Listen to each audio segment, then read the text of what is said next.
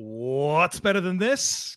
Guys being dudes here on the Draft Dudes podcast, presented by Locked On. It's Joe Marino and Kyle Krabs from the Draft Network, and we are your hosts here on this live episode of the show, joined by our special guest, Jim Nagy, the executive director of the Senior Bowl. Before we get to Jim, Kyle, what's up, dude? I think this is the first time you've ever done the live intro in front of a guest, so I'm really glad that Jim got to check that box and be the first one to hear the grumbly guys being dudes. I'm glad I got it out. I tried to pretend he wasn't there. It just you and I get the rumble out, practice all day. So we're here. You did good. Jim, we're glad to have you, man. Thanks for tuning in, and congratulations on another successful campaign this year. And probably the most important Senior Bowl in the history of important Senior Bowls when you consider everything else that's going on these days. Yeah, guys, good to be on with you. We obviously missed you here in Mobile a couple weeks ago, but it was a rewarding year. It always is, but to get the game behind us now and have pulled it off safely, had all the NFL guys here and the players here. Obviously, the week looked a little different. We had to change a lot of things up, but to get everyone here and get them out safely and administer whatever that was, 3,600 plus tests and only have one positive for the week. It was just, really proud of our staff, how it all came together, and just happy we could, make this thing happen for not just, our buddies in the NFL, but for these players. Such a hard year for anyone involved with football. Is a really difficult year. Just the yo-yoing nature of the seasons and what they had to do to pull it off. So I'm just glad we could make our week happen here in Mobile. Well, in order for it to happen, obviously there's a lot of work that goes into the scouting process to get the right mix of players there. And so how challenging was it this year with the dynamics of the pandemic and getting to universities and getting live eyes on guys? How much was your process affected just getting the right mix of guys there? Yeah, it was affected quite a bit because we weren't at nearly as many games. I want to say the 2020 game, we had 118 players on the roster. I think we saw 114 of them live. So that was very different this year, not having live game exposure. So like with anything, you just can work with what you have to work with, and it was mostly tape-based evaluations. We got out to a number of games down here in the Southeast, but not as much around the country. And it did affect it, but really happy with the group we got. We hit the recruiting hard. Social media helps a ton. Our social media numbers have really grown exponentially every year. So really happy with the group of guys we had down here for the game. Jim, you mentioned the recruiting piece of this was pretty easy this year when you take into consideration some guys didn't play at all. Guys had abbreviated seasons. How much of that recruiting process was a sell on building on what they already had on tape versus this being perhaps the only opportunity that you're going to have to get in front of all 32 teams simultaneously, have a couple days to have some pretty thorough conversations?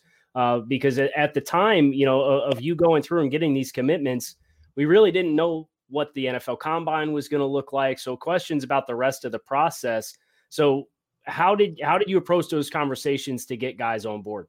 The hard part this year was with the opt-out guys. Where there was a couple guys like Walker Little from Stanford, Rashawn Slater from Northwestern, guys that I think they were concerned about the rust factor. And that makes sense, right? They hadn't put pads on. So again, at orientation, when I introduced Matt Rule and Brian Flores to the players, before I introduced those guys, I asked them, I said, raise your hand if you didn't play football this fall.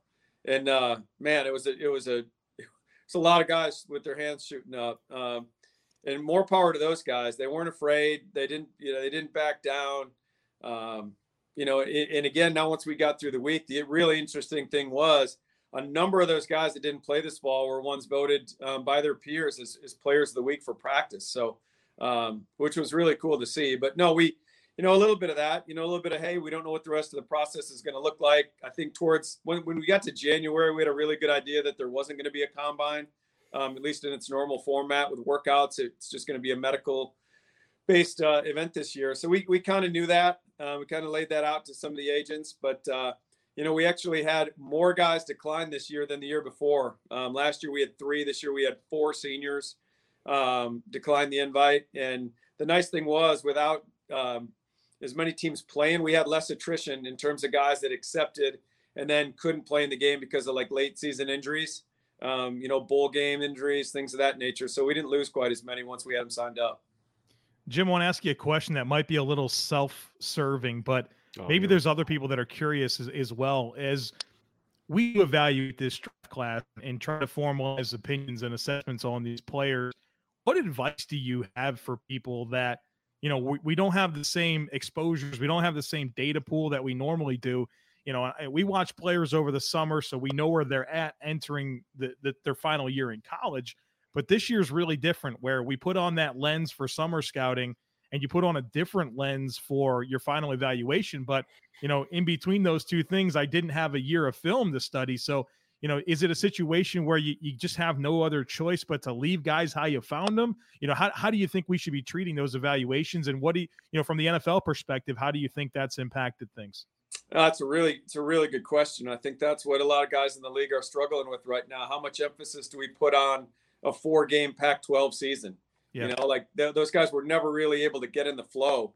You look at the ACC. Like we sent a scout to Florida State, I think 3 times this fall, only to have the game canceled on Saturday morning. It was just such a weird year. So you really do have to default a little bit to a more normal year. I think that teams are going to put a little more emphasis on 2019, and then in some cases go back to 18. I do think conferences like the Pac-12, those guys were really adversely affected by it. So, again, there's not like a right answer to it. But, again, it's like how much weight do you put on a season where it was so chopped up? And, even if you did play a game, you look at Ohio State down the stretch. Like, how do you evaluate Justin Fields, for instance? And he obviously wasn't for the Senior Bowl this year. He wasn't eligible. Like, how do you evaluate those late season games when there were so many backups on the field and he's playing with new people around him?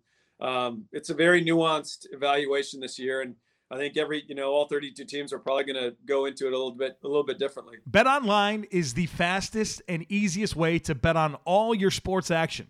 Yeah, the football season might be over, but the NBA, college basketball, and NHL seasons are in full swing, and BetOnline.ag even covers awards, TV shows, and reality TV.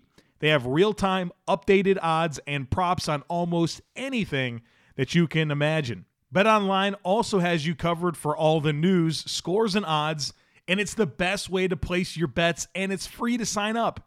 Head on over to the website betonline.ag and use your mobile device to sign up today and receive a 50% welcome bonus with your first deposit. Again, betonline.ag for a 50% welcome bonus on your first deposit with our promo code LOCKEDON.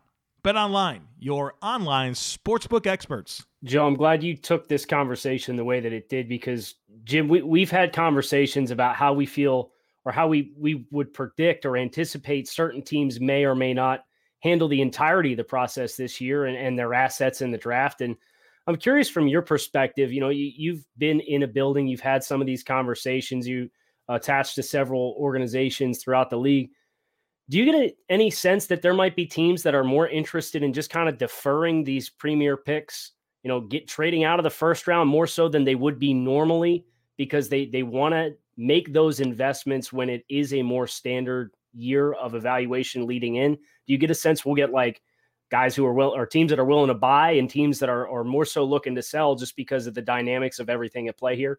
Yeah, I do think that's going to happen. It'll be really interesting to see how April plays out. I think you're going to have some GMs that are more risk takers by nature, and might be, take advantage of some teams that try to play it more safe. You might see a lot of trades, especially on those first couple of days of the draft. Teams really maneuvering around, trying to get the guys that they feel good about, and that was part of the sell to the players this year. Was this is the only opportunity here in Mobile, was the only opportunity you're going to get to be not only exposed to, guys in the NFL, but the decision makers, right? Like, there were scouts out at games this fall, but there weren't any decision makers. There's only one GM I spoke to around the league that was going to games on Saturday, because you can't do that and then re-enter your team's bubble on Sunday. This particular GM would go to college games on Saturday and then have to quarantine until Tuesday before he could even get back in his team's building. So, like, my pitch to them was like, yeah, scouts saw you all fall, but the guys that are making the picks in April haven't seen you yet. So this is the one chance you have to get in front of those guys for a week-long exposure and the face-to-face interviews. I think we're all used to doing this Zoom thing. But to me personally, I just feel better sitting across from somebody. So that was the selling point for the game. But I do think there's going to be those teams. And let's just focus on the guys we feel good about and the information, whether that's, but maybe we have a really good relationship at a handful of schools, and we're just going to lean on those and pick guys from the pool that we really feel good about. And that, I think that's what's going to spark a lot of the trades. Jim, as we kind of laser in on what actually happened at Senior Bowl week, we know that so much of the emphasis is placed on the practices and the games and how players perform, in those opportunities. But so much of the week is bigger than that, right? It's how they're interacting with coaches and teammates in the meeting room, all those types of things. When I ask you which players really impressed you from, what we couldn't see, who are some of the names that stand out and why? Gosh, right off the top of my head, I'd say Landon Dickerson from Alabama, the center. I mean, the guy's a total stud. He tore that ACL in the semifinal game. And again, we brought some injured players this year that we normally wouldn't do that with, guys. It's just because of a different year. In a normal year, if they're an injured player, they can go to the combine and connect with these teams and sit face-to-face and meet the teams. They can go to pro day and have a pro day workout, meet with teams at pro day. But because of this year being different, we wanted to do the right thing by the players. Landon jumped on his invite. He was one of the first guys that accepted in early November. He was excited about being down here. So we brought him down and he knocked it out of the park. I told him before he came, I said, Landon, just come and be you. Be the guy that everyone in Tuscaloosa talks about and you'll be fine. And he came down here. We were watching the tape today of some of the O-line, D-line stuff, and he's off on the side, even in team periods. Like he's grabbing guys like David Moore from Grambling, who'd never played center before this week. And he's giving him pointers between reps. He was essentially like a third offensive line coach with the Panthers staff this week. So he was one. Landon was great. There's too many. There's really too many to name. This year's group of guys they were phenomenal. And I've only been here 3 years, but every year's been great. But this year's class, because of what they went through, you never had to tell them to put a mask on. You never had to tell them to watch their distance. Like they were so into COVID mode that they were so compliant and diligent and disciplined with it. There was really, really a great group of guys. And, connecting with them even after the game, I try to follow up with all the guys and make sure they had a positive experience here in Mobile. Just a phenomenal group of guys. So I kind of singled out Landon, but this group as a whole was phenomenal.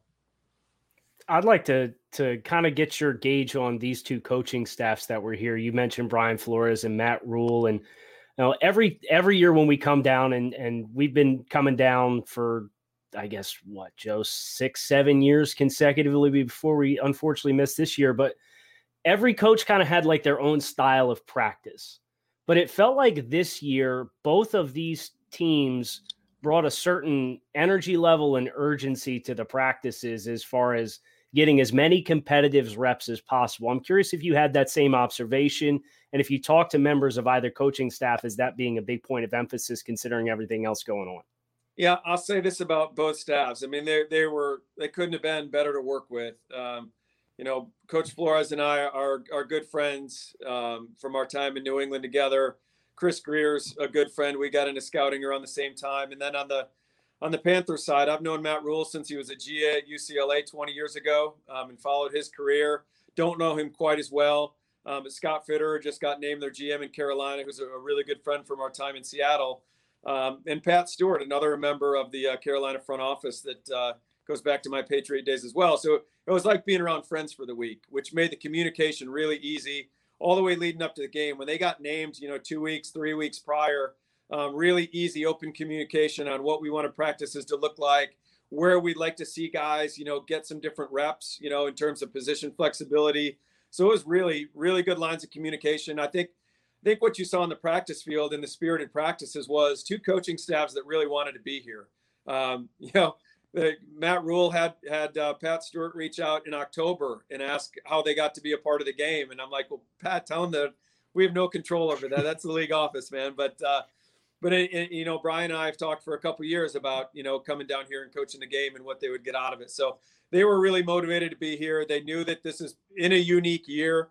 They had a really different lens to kind of see these players through, and they took full advantage of it. So yeah, they were both great to work with, and I think they got a lot out of these players.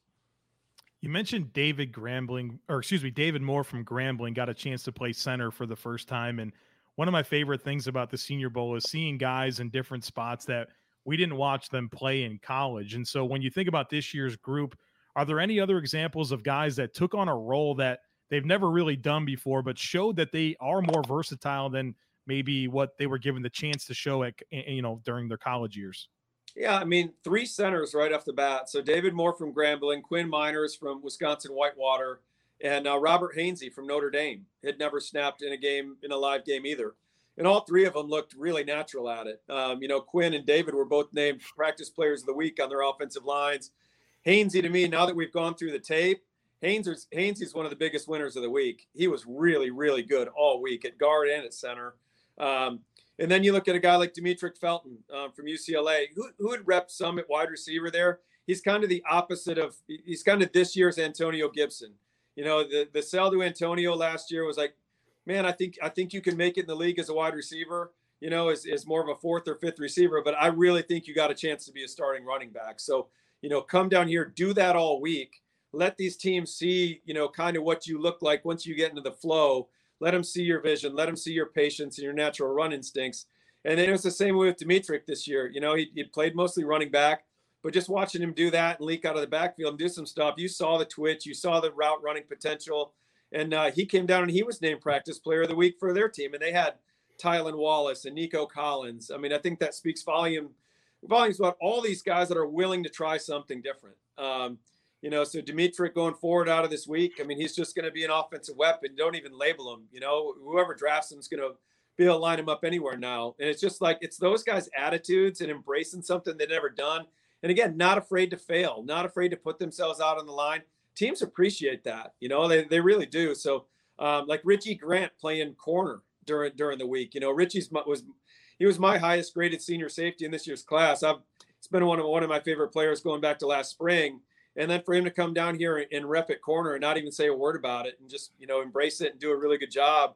I mean, it speaks volumes to who these guys are as competitors. I wanted to ask you, Jim, about a player in particular who did a lot of the things that we saw throughout the course of the week, this past week, throughout the course of his career at Ohio State, but really looked dominant for much of the week in doing so, in Ohio State linebacker Baron Browning.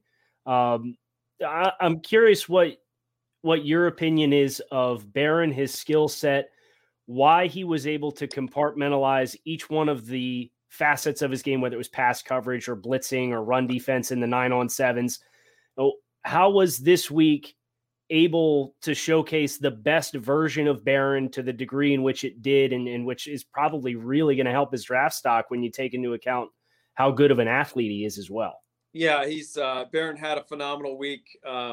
You know, we really liked the athlete when we watched him over the summer, but you're kind of like, what is he? What is he going to do? And there was, you know, talking to the Ohio State staff over the summer, there was a lot of talk about him just being a designated rusher this year. And that was going to kind of be his primary role. And then once we got into the flow of the season and you saw him really playing a traditional linebacker role and doing all the different things, he got better every single week this college season. He's a guy that if you watch early to late 2020 tape, I mean, there's a clear difference in terms of the game really slowing down, him seeing things quicker. I mean, it was obvious. So to get him down here and let him do all those things because he is such a versatile athlete, it really just showcased what he can be. I think that Baron's one of those guys that, and there's a number of guys in the game this year that they're just scratching the surface on what they can become. And that's why he's such an intriguing prospect, because just even over the course of the week here, like every time we put on tape of this guy, he gets better every time he goes out. So, yeah, it was just cool to see the staff, you know, that Dolphin staff use him in all those different roles. Yeah, Jeremy Chin and Kyle Duggar, they captured a lot of buzz coming out of Senior Bowl week last year, and, you know, really exciting physical packages in terms of size and athleticism, and really exciting to think about what they can do, you know, as kind of a positionless sub-package defender. And the guy going into this year that I thought had a chance of kind of doing those types of things and gaining that momentum was Hamza Nasruddin out of Florida State, who he had a knee injury at the end of 2019 that took him a while to get back from, and he only played in a couple of games. How do you think his week went, and do you think he can have that same type of valuation where the NFL is going to look at them as maybe a second-round pick that can do those types of things? Yeah. Hamza had a great week. I said Hamza all fall too, and then he got here, and I called him Hamza, and it's Hamza. Okay, noted. And then we had Hamilcar Rashed from Oregon State, so we had two Hams in the game. It made it easy for me. They just called them both Ham.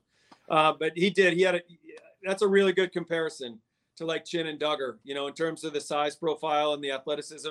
Really easy moving guy. So all the coverage stuff, all the one-on-one stuff was perfectly suited for him to show what he can do against tight ends and backs. And then you watch him, and we rewatched the game today, and just like him fitting downhill and playing aggressive downhill against the run. Yeah, I mean, you can call him whatever you want. He can be a money linebacker. He can be a strong safety. You could really move this guy around, and he's probably the one guy from this week, this year that really matches up with the two guys you talked about, Chin and Duggar. Jim, I'm curious that positionless defender has been used as a compliment, but it's also been used as a criticism in some cases. And you think about Isaiah Simmons and him getting drafted as early as he did, and Arizona kind of struggling to get their footing with finding where they wanted to play him. How much of that conversation is had with somebody like Nasruddin in the build-up to the Senior Bowl about, you're going to be able to sell yourself in X role or Y role, thinking about like what Hassan Reddick did a couple years back too, ironically, another guy who ended up in Arizona. Is that part of the discussion with these players, is the NFL draft evaluation process and how different teams are going to value it? Because obviously, the NFL draft media is a growing space, and there's a lot of people with a lot of different opinions. And ultimately, the opinions that matter are the ones in the buildings of the teams that are making the picks. So I'm just curious if that discussion is had with some of these prospects like a Nasruddin. Yeah, I think the positionless defender thing is a really interesting concept, and I would never take that as a negative thing. To me, there's tweeners that don't fit. They're kind of tweeners that are non-position fits, and then there's tweeners that can bring a lot to the table. I think the biggest thing when you draft any of these guys, whether it's Simmons or Duggar or Chin, is communicating between the scouting staff and the coaching staff, having a shared vision for the player, right? Like you should be able to get Simmons on the field quickly, if everyone's on the same page on what he is. Carolina is a great example. I mean, Jeremy Chin, I remember talking to a guy on their staff early in the season. He's like, Jim, he's our best DB and our best linebacker right now. But it was like 4 games into the year, but they had a clear plan for him. They got Jeremy on the field. I think what teams have to be careful with is what do you put on his plate right away? And I think that's what New England was dealing with. Like, they love Kyle's skill set, but what can Duggar do now? Like, let's not overfeed him right away. I think Jeremy could just handle it. So I think that's when you have players like Hamza, is like, we know what you can do from a tools perspective, but how quickly can we get that to manifest itself on Sundays? Like, let's not push too much and then have his head spinning and playing slow because he's thinking too much in all these different roles. So I think that's the biggest thing when you draft a player like that, is have a vision for him, figure out what that timetable is going to be, and then execute on it.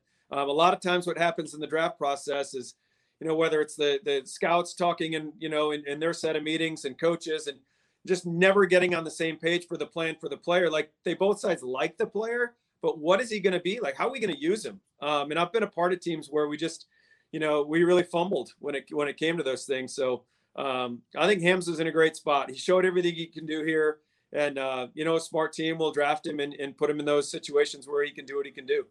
RockAuto.com is a family business that's been serving auto parts customers online for 20 years. Go to RockAuto.com to shop for auto and body parts from hundreds of manufacturers. They've got everything from engine control modules and brake parts to tail lamps, motor oil, and even new carpet. Whether it's for your classic or daily driver, get everything you need in a few easy clicks delivered directly to your door. The RockAuto.com catalog is unique and remarkably easy to navigate. You can quickly see all the parts available for your vehicle and choose the brand, specifications, and prices that you prefer. Best of all, prices at RockAuto.com are always reliably low, and the same for professionals and do-it-yourselfers. Why would you spend up to twice as much for the same parts? Go to rockauto.com right now and see all the parts available for your car or truck. Make sure you write Locked On in their How Did You Hear About Us box so they know that we sent you. They have amazing selection, reliably low prices, and all the parts your car will ever need over at rockauto.com. Somehow we've went like almost 25 minutes and no quarterback talk has come up. So I'll change that here. I'm really anxious to hear you talk about Mac Jones, the Alabama quarterback, and find out what you learned about him throughout the course of the week and, what type of ceiling you think he has. Yeah, I mean, I'll start just by talking about Mac, the person. He is, he's a great dude. He's got whatever that, it factor is. Like, he's got it. That's why he's so thought of so highly up in Tuscaloosa. I mean, he connects with people. That's really clear from the minute you meet him.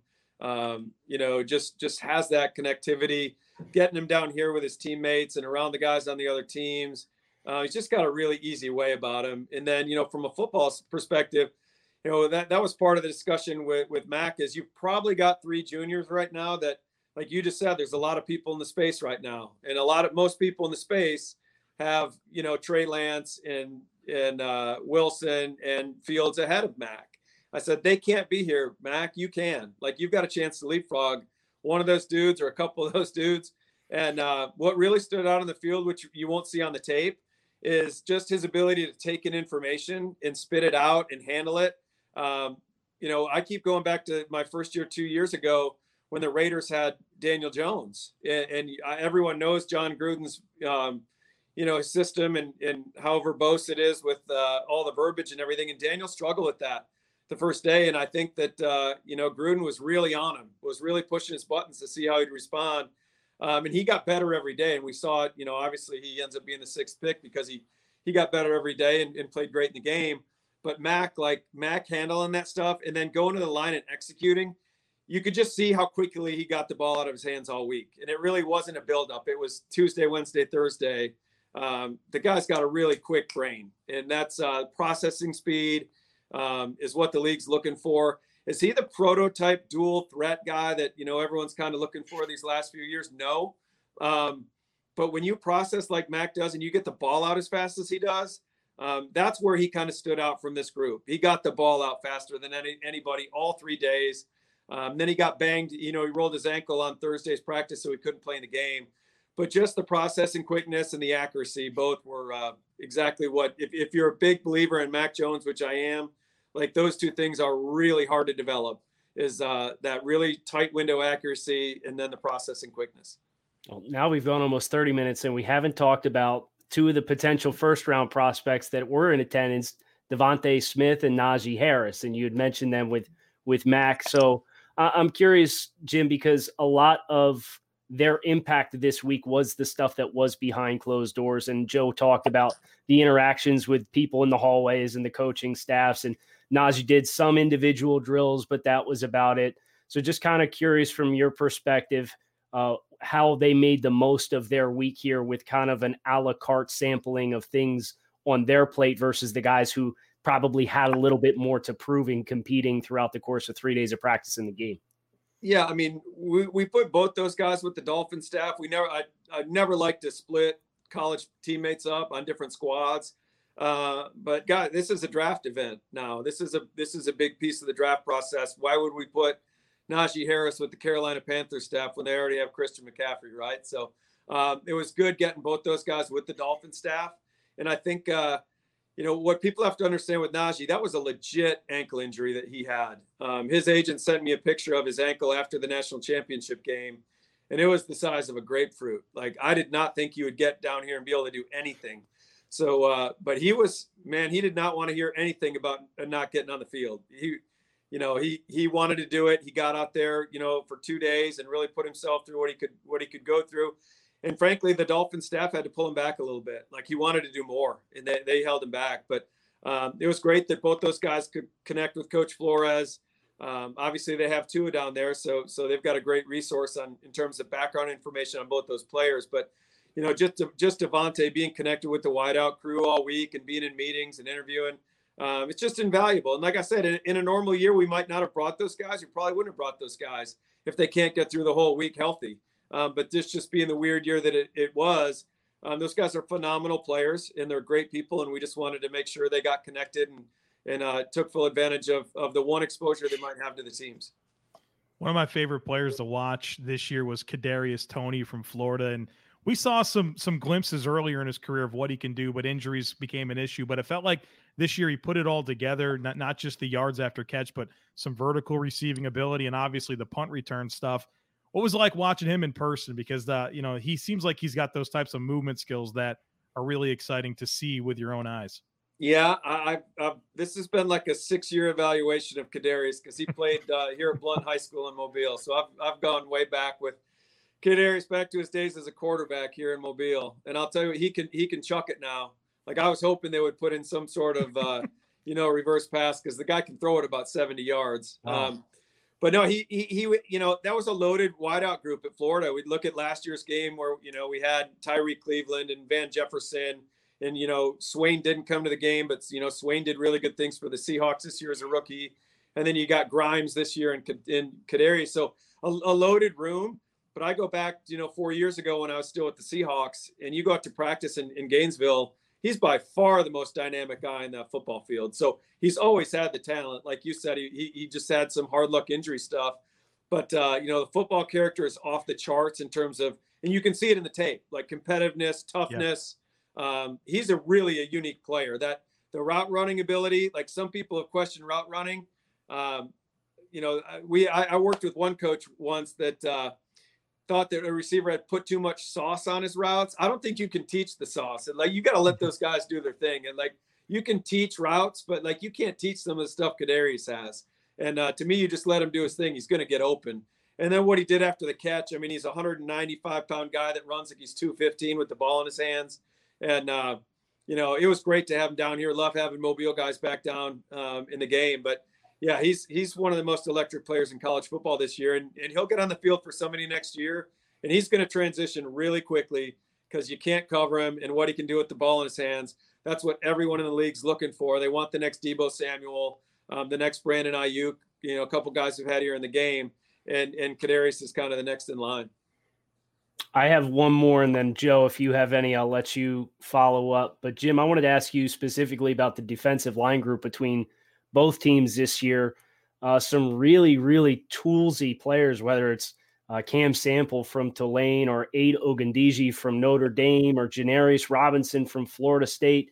So just kind of curious from your perspective, with so many guys that were like really toolsy, physical, prototype build-esque, and some with some inside-outside capabilities as well, who you thought did themselves the most to help themselves throughout the course of the event this year? Yeah, it was, the goal is just to bring the best players. I think over the last couple of years, I've tried to bring some guys that fit certain positions. Like we wanted to bring in some noses and, some bigger bodies. But the fact of the matter is, like, those guys aren't getting drafted much anymore. You really got to be spectacular as a 2-down run player to get drafted. So we went more to guys that had 3rd-down value. So that's why you saw a lot of those body types. That's why you saw guys like Cam Sample and Peyton Turner from Houston and Wyatt Hubert from Kansas State. A lot of those guys had to move inside and take some reps during the week at 3 technique. But they really all stood out. I'd say that one guy that I haven't seen a lot about, that when I went through the tape, I couldn't believe how good he was throughout the week, was Chauncey Golston from Iowa. Talk about tools. He's got like 83, 84-inch wingspan, really long, powerful. I think he only came in here at like 200 and just under 270, plays with a lot more power than that. I think he's a guy right now that's probably hotter in the league than draft Twitter or whatever you want to call it. But Chauncey had a phenomenal week. But there's a bunch of those guys. Janarius Robinson had a great game, really kind of put it together in the game. He brought up Cam Sample. He was phenomenal. But there were some guys all week. Boogie Basham had a really good week, lining up over guards and rushing inside. So, a lot of those guys really showed out all week. So this is, if I'm not mistaken, your 3rd game that you've been the executive director for at the Senior Bowl. So I'm curious, as you look over, I know it's been longer than about 3.5 years or so you've been on this job. What are some of the biggest lessons that you've learned? And, as you think about advancing this event forward in future years, what are some of the things that are going to be, critical and paramount for you? I'd say when it comes to the players, one of the things I've learned is when it comes to the small school guys is really figuring out how they're wired. We never invite a player that we don't think's a draftable player. Things happen between our game and in the draft that obviously bounce some guys out, whether it's something character related we didn't know about. That was the nice thing this year with the Zoom calls. We were on a bunch of those Zoom calls. Schools were really gracious with our staff. But that stuff, medical stuff, slow 40 times at Indy, you can't account for that stuff. But with the small school guys, I saw it the first year. There was a couple of the small school guys that the stage was a little big for them, and they had the talent, but maybe not the self-confidence to come down here and compete. So the last couple of years, I've really tried to do our due diligence, with the coaching staffs and then talking to guys around the league. How do they talk about this guy at the school? Is he going to be wide-eyed? Is he going to, is this going to rattle him, or is he going to come down here ready to compete? And that's why a guy like Ben Barch last year from St. John's, the D3 guy, Quinn Miners this year, those guys came down and they were ready to go. So that was a learning experience the first year. And then, where we want to take this game the next couple of years, grow sponsorships for one, and really make this more of a fan-friendly event. I think doing a lot of research around, calling out a lot of fan blog sites and whatnot, trying to, dig into why aren't we getting more fans down here? And I think what came out of it was people think that the Senior Bowl is a media event and it's an NFL event, and that's it. And you guys have been down here. It's a phenomenal fan experience in terms of, player access. You can, the practices, just being around the NFL, being around 900 NFL guys in town for the week, being around you guys, being able to hit the different bars and, you guys have a podcast set up and stuff. Like, it's really a cool week. So just, trying to further that message about what Senior Bowl week is for fans, and then get more sponsors involved so we can, continue to grow this thing out with, more concerts and different events. Well, if I may, the first year that Kyle and I went to the Senior Bowl together, we didn't stay for the game. The next year we did, and I would never go again without staying for the game. It's such a great way to end the week. And just as Jim delivers that message, I'd like to echo, like, if you're going to go to Mobile, like, for the Senior Bowl practice, you got to stay for the game, because it's really fun. It's a really fun way to put a ribbon on the week. And I feel like some of my favorite memories from the Senior Bowls that I've been to have been the actual game day. And I appreciate you saying that, Joe. But wait till you see the new stadium. I can't wait. I'm so mad I couldn't get down there this year. Absolute game changer, man. Yeah. It is such a great, Hancock Whitney Stadium is such a great facility. You guys saw it on TV. It looked great on TV. It's great live. The amenities are incredible.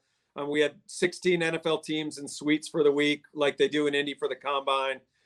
So just we really appreciate our history at Ladd Stadium, and it served our event well for over 70 years. But this new facility is state of the art. It's a true game changer.